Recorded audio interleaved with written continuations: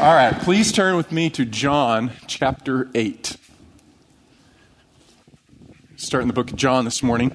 This week, Blake put a question up on Facebook to kind of give us some food for thought for the sermon. And the question was basically, what is the most outrageous, crazy, ridiculous thing you have heard yourself say that you never anticipated that you would say as a parent? And I thought I'd share with you a few of the highlights this morning. Okay, unexpected parenting phrases. First, get your tongue out of your nose. As a parent, you just never thought, before you're parenting, that's something I'd say. Yeah, you never imagined these words would come out of your mouth. Don't lick your armpit. Now, sweetie, what have we said about licking the bathroom wall? You notice the theme here. People aren't food. Stop putting your sister in your mouth. Yeah, I got a few more for you. Snot is not a condiment. Grub worms want to be in the ground, not in the car. If you want to carry those toys around, get a bag. Don't put them in your underwear. And then, it's my personal favorite. We actually heard this, or a permutation on this. If you're going to wear your undies on your head, please get a clean pair.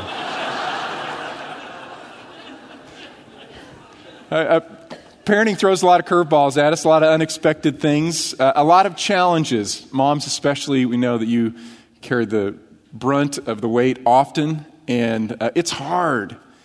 It's difficult.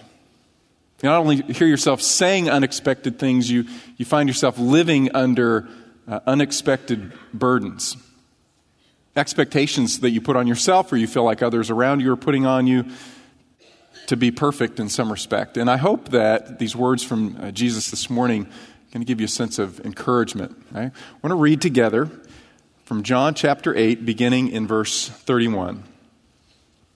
So Jesus was saying to those Jews who had believed in him, "If you continue in my word, then you are truly disciples of mine. And you will know the truth, and the truth will make you free." Verse 36. So if the Son makes you free, you will be free indeed. Freedom. Perfect freedom. Jesus says, I offer to you absolute and perfect freedom. What a promise. But for most of us, I think we don't live our lives with this great sense of freedom. We live under burdens, expectations, pressure. How do we escape that? This morning what I want to do is I want to identify 4 burdens that we often live under. Burden of comparison, fear, guilt, pride. I want to identify these. Then I want to expose the lies that drive these burdens.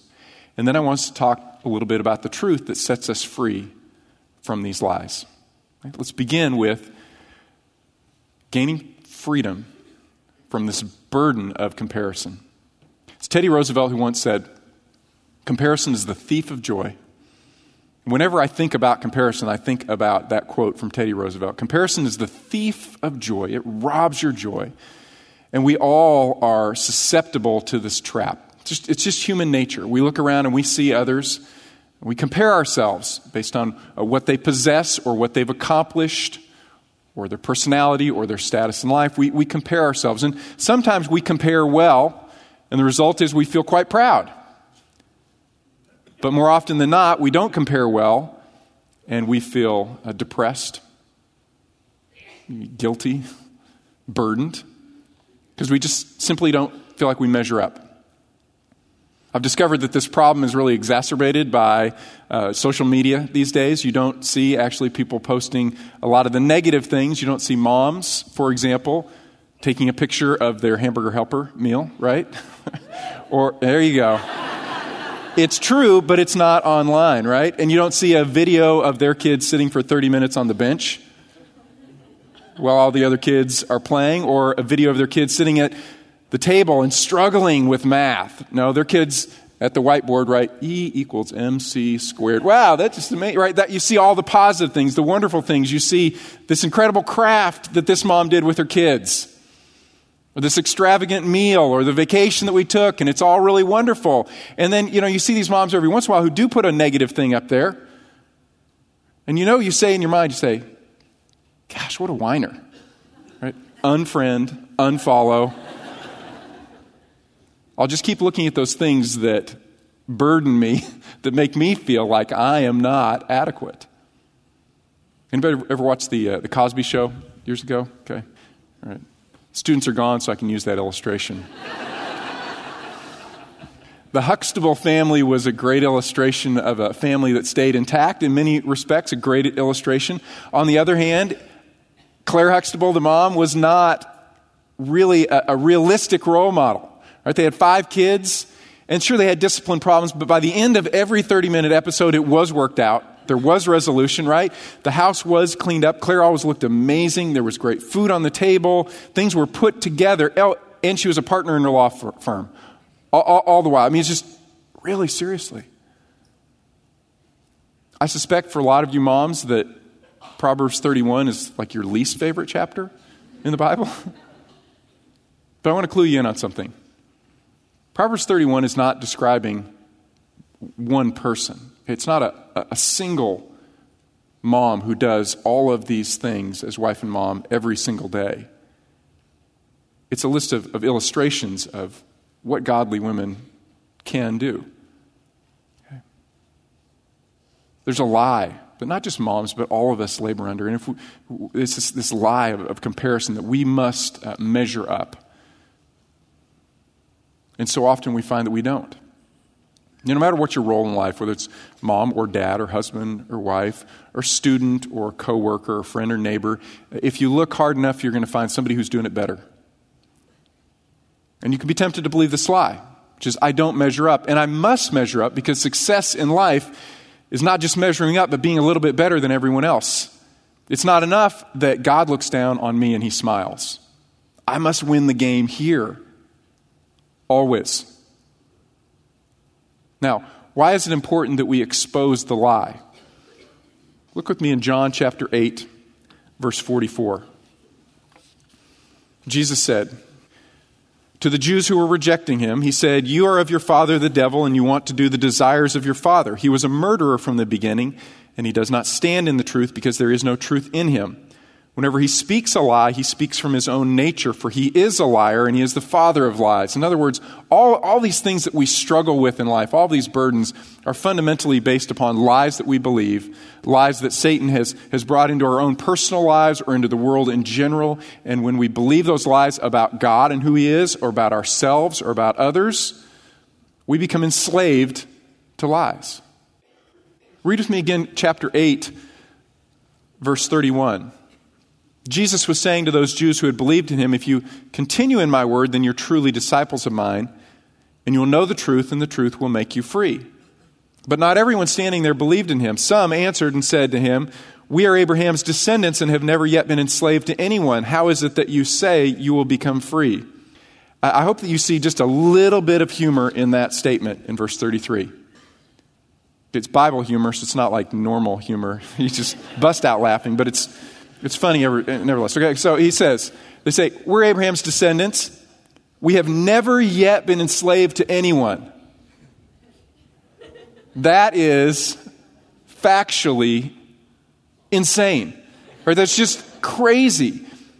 They had been enslaved to the Assyrians and the Babylonians and the Persians and the Greeks and the Romans. They were enslaved at this point in time. They were not free. In fact, most of Jewish history, the majority of Jewish history, was a history of slavery. And they say to Jesus, "We have never yet ever been enslaved to anyone." That's denial, right? I mean, that's huge denial. That's crazy. And if we don't expose the lies in our own life, if we live in denial, then we can't experience freedom. And maybe it was just utter and absolute denial by them. Maybe it was that they were blinded and they didn't realize that life could be better. Or maybe they'd reached this level of some comfort that was an acceptable level of slavery, and so they didn't want to fight for more. Okay, but Jesus says, no, I want you to be really free indeed. And the way that you do that is you begin by exposing these lies in your life. I don't measure up. And success in life is measuring up and even exceeding the people around me. That's how I live well. Here's the truth that exposes the lie. You are absolutely and completely unique. It says in Ephesians 2:10, we are his workmanship, created in Christ Jesus for good works that God prepared beforehand that we should walk in them. We're his workmanship. The one who made the universe is so exceptionally creative that he would get bored making any two people ever alike in the history of humanity. And so every single individual, God in his power and creativity made absolutely and utterly unique. And then laid out a pathway of wonderful good works that each person could do. And he set that course in motion before time even began. We're his workmanship, created in Christ Jesus for good works that God prepared beforehand, that we should walk in them. Success in your life is walking the path that God made for you, just you, only you. I want you to turn with me to the book of 1 Corinthians, chapter 12. 1 Corinthians chapter 12, verse 14. Paul wrote to the church in Corinth, "For the body is not one member, but many. If the foot says, because I am not a hand, I'm not a part of the body, it is not for this reason any less a part of the body. If the ear says, because I'm not an eye, I'm not a part of the body, it is not for this reason any less a part of the body. If the whole body were an eye, where would the hearing be? If the whole were hearing, where would the sense of smell be? But now God has placed the members, each one of them individually, in the body, just as he desired." There's a second truth. It's this. God compares you to no one. God is not comparing you in your life to anyone because he made you absolutely and utterly unique. In fact, there's a role that you can fill that no one else can fill, and you won't fill that role when you're constantly looking at others and comparing yourself to others. Now, how do we apply this? Well, I want to make a particular application to husbands this morning. Husbands, I want you to devote yourself this week to being your wife's cheerleader. I want you to praise all the good that she does, and I want you to overlook any deficiency you think you see. For a week. That'd be great if it went longer. Your wife might become a little addicted to this next week. Try it for a week, okay? Just start. Praise everything, and not just praising the things she does, but praise who she is. Okay, her character, her personality, certainly the sacrifices that she made. Praise, praise, praise, praise. Husbands, that's your job. If you're not a husband, you can do this as well. Okay? Think of one person that you can breathe encouragement into that person's life. Okay, just one person this week. And you might do it through email, phone call, letter, note, whatever. Just pick a way and a person to do this. I want you to think about the people in your life right now. Is there anyone in your life that would say to you, you know, my encouragement tank is just saturated. You know, and you say a word of praise to them, they say, no, please, I cannot stand any more encouragement from you, right? Is there anybody in your life that would say that? I doubt it. So pick one of those people, and that's your job for this week, okay? That's your job. To encourage them and just breathe life into them so that they don't feel any need to look around and compare to anyone else. The truth will set you free from comparison. Second, the truth will set you free from fear.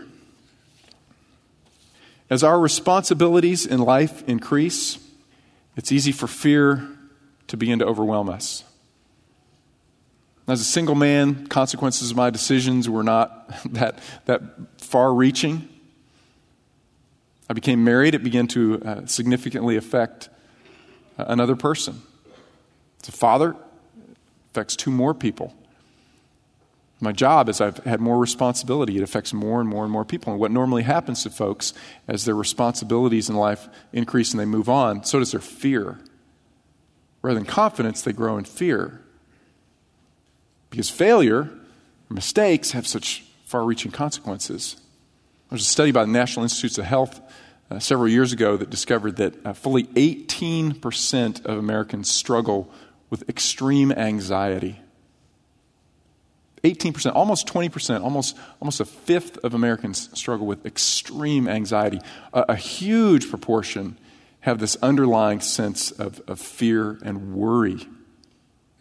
And if God is not big, then we should worry, right? If God doesn't care, he's uninvolved, he doesn't know, he doesn't see, he's not powerful, then we should fear the future. But really, that's not what God is like, is it? Okay? That's not what God is like. What is the lie? The lie is this: God isn't big enough. God doesn't see, God doesn't care, God doesn't know, God isn't powerful enough. Therefore, I must be in control of my present and my future. And that's going to make me anxious. I want you to turn with me to the book of Matthew, Matthew chapter 6. Matthew chapter 6, verse 25. This is a Sermon on the Mount. Jesus is speaking. He says, "For this reason I say to you, do not be worried about your life, as to what you will eat or what you will drink, nor for your body as to what you will put on. Is not life more than food, and the body more than clothing? Look at the birds of the air, that they do not sow, nor reap, nor gather into barns, and yet your heavenly Father feeds them. Are you not worth much more than they? And who of you, by being worried, can add a single hour to his life? Why are you worried about clothing? Observe the lilies of the field, how they grow. They do not toil, nor do they spin. They're not frantic. And yet I say to you that even Solomon in all his glory did not clothe himself like one of these. But if God so clothes the grass of the field, which is alive today and tomorrow is thrown into the furnace, will he not much more clothe you, O you of little faith?" Now, here's the truth that exposes the lie and overcomes it. God is powerful and caring. God cares. God pays attention. He pays attention to the lilies of the field. I remember doing a camping trip with my dad one time, and we were climbing up the face of this rock, and I reached up, and there was this tiny little cluster of flowers. And I thought for a moment, no one has ever seen that. And I thought, no, someone has seen that. And someone cares about that. I may be the only human who ever sees those flowers. But God knows and God cares. And this passage leapt into my mind of how much more value then are you. God knows, God cares, and God has power. Power to clothe the lilies of the field. Power to see and to know and to care about the sparrow that falls. And you are so much more valuable to him than that. There's a second truth. Worry doesn't help. It's pointless. And when I was a kid, I remember my mom reading me this passage. I remember my mom reminding me of this passage and reminding me of this truth when I would get worried and anxious, and we would stop and we would pray. And she would remind me that worry didn't help, that I needed to address my energy toward things that actually helped. Pray, and pray for God's peace, comfort, guidance, and then get busy on doing what you can do.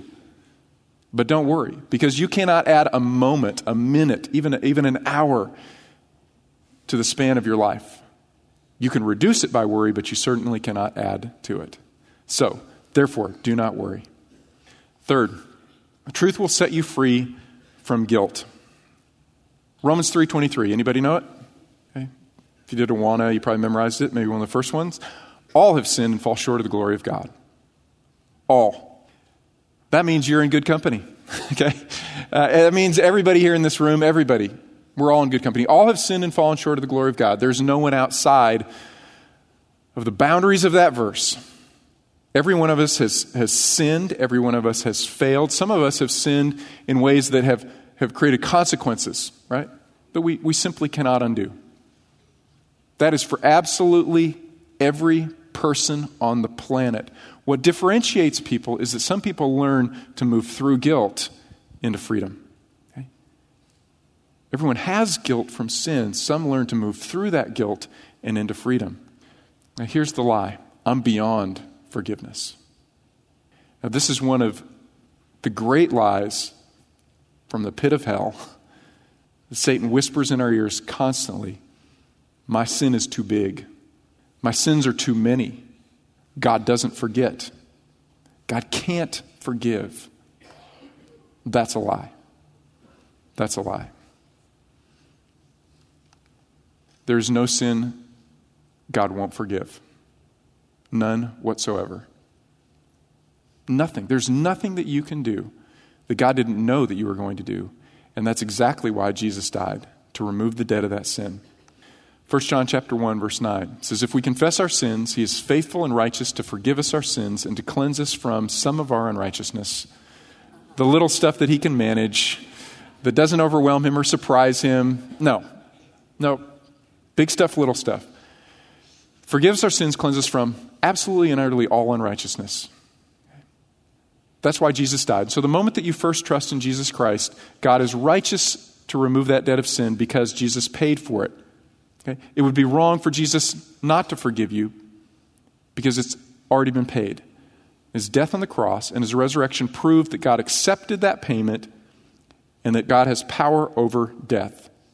Okay? That is true the first time you trust Jesus. That is true if you are a believer and you sin, because believers do sin. Every time that we do sin and that fellowship is hindered, we still belong to God. We are his children. We can never be removed from his hand because God is faithful. But we sin and we're not enjoying that fellowship, and we come and we say, God, you're right. I confess. I say what you say about my sin. Immediately, God forgives. Why? Because it's righteous for him to forgive. It's right because Christ paid for it. And so he is faithful to us and he is righteous. He always keeps his promises, and the debt is removed permanently. We will have eternity with God, and the debt is removed in time. We can have fellowship with God. There's no sin that God cannot remove. No sin God cannot forgive. Second truth, there's no failure he can't redeem. What I mean by that is that there are consequences that we bring into our lives and in the lives of others because of the choices that we make. It happens. But even the worst things that we do, God can use those in our lives. Do you believe that? Do you believe that God can take your worst failures and create something good from it? Okay, let me remind you again of Romans 8:28. We know this. God causes all things to work together for good. To those who love God, to those who are called according to his purposes. Not God causes some things, God causes the blessings he's given, or God causes the little bad things that you've done to work. No, he says God causes all things to work together for good. That's the power of God. I've known people who've made huge missteps in life. Huge. And God has taken those and he's redeemed them. He's bought them back and done something good from them. Why? Because God's that big, God is that powerful to take even our worst missteps. Maybe it's wisdom that we learn. Maybe it's wisdom that we're able to pass on to someone else so they don't make the same decisions that we've made. Maybe it's teaching us to forgive. Teaching us to train others how to forgive. And humbling us to seek forgiveness. God can do amazing and powerful things through your worst mistakes, through even everything that has been done to you, because he's that big, he is that powerful. The truth can set you free from guilt. That is freedom. To know that no matter what has happened to you, no matter what you've done in life, God can work it to some good. That gives us hope, right? Now, fourth, truth will set you free from pride. Here's the lie. I am indispensable. Okay? Not I'm useful and I can do some good things, but I'm indispensable. I'm necessary. I'm necessary. The more I believe this lie, the more commitments I make, because I begin to see myself as indispensable in so many different areas. I must be here, and I must be here, and I must be here. I am absolutely and utterly indispensable in all of these roles and responsibilities in life. And what is the symptom of that? Busyness. Become busier and busier and busier and busier. Why? Because our society applauds and praises busy people. Busy people are important people. If you're not busy, you're obviously not important. If you are busy, you must be important, because busy people are important people. So I better be busy, right? I need to at least appear indispensable in some form or fashion.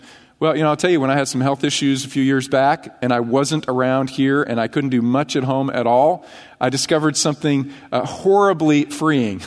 I'm not indispensable. Were there some things that didn't work quite as well? Yeah, but the earth kept rotating on its axis. It was amazing. All of life did not stop because I was out of the game. It's really humbling, but it's a wonderful thing to learn, right? It's hard for us to learn. We want to think of ourselves as completely and utterly indispensable. Why? Why do we get so busy? Well, sometimes it is pride. There are some other causes that cause us to commit and live these frantic lives. Sometimes it's insecurity. Right? We begin that comparison game and we become insecure and we need to feel needed. Sometimes it's fear that we're missing out or our kids are missing out. Right? They need to be artists, musicians, and athletes and scholars, and they need to go to A&M or, second best Harvard, but they need, right, fear, guilt. I need to make up for things that I did wrong or things that I haven't done. Okay, all those things can drive that. It could be pride or any of those things. And I want to ask you this morning, are you frantic? Are you on that treadmill and you're just going? I understand that sometimes there are extenuating circumstances in life.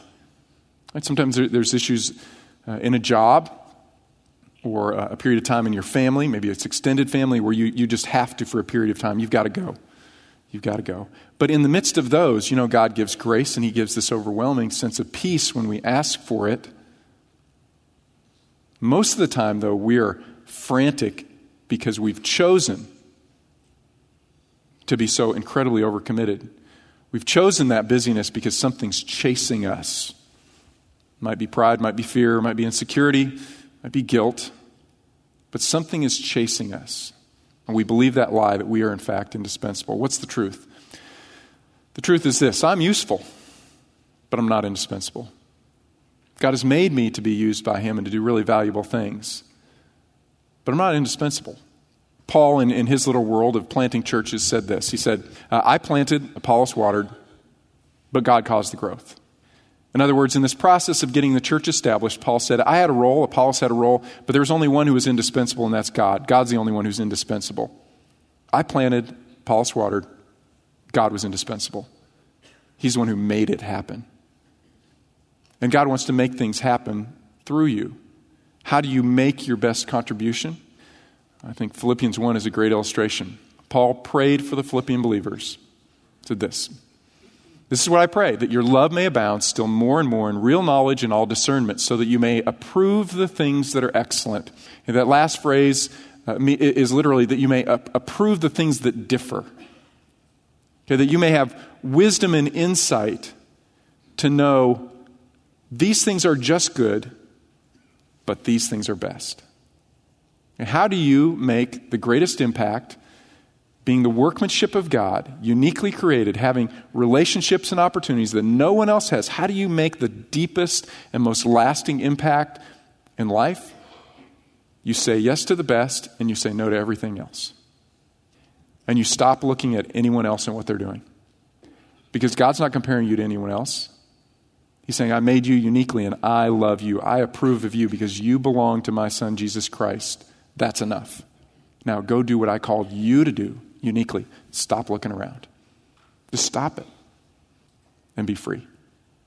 Okay. How do we apply this? I'll give you just one application point this week, one thing to do. I want you to memorize Philippians 4, verses 6 through 7. If you've already memorized it, gosh, you won't be as busy this week. You won't feel as much pressure from me this week to get something done. Okay?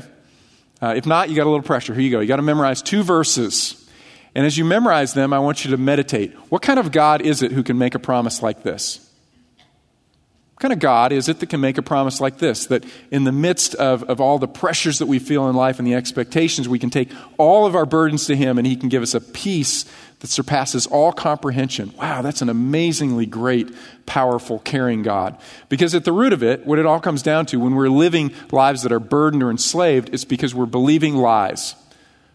Lies about God. He's not big enough. And so, I guess we have to become big. Something's got to become big because God's not big enough. So we're believing lies about God or ourselves or others around us. And what do we need? We need the truth to set us free. So I want you to meditate on the truth this week. Let's pray. Father, we thank you again for moms. We thank you, Father, for the investments that they made in our lives. We thank you, Father, for how they can reflect your Son, Jesus Christ. Father, we thank you that your Son, Jesus Christ, is the one who gives us all genuine and true freedom. We do not have to live under the burden of not measuring up or worrying that our sins are too great for you to forgive. We know, Father, that we are accepted in you and uniquely created. I pray, Father, we go out of here with a sense of just joy and freedom in following the path that you've laid out for us. Each of us uniquely. It's in Christ's name we pray. Amen. Mom, happy Mother's Day. Have a great day.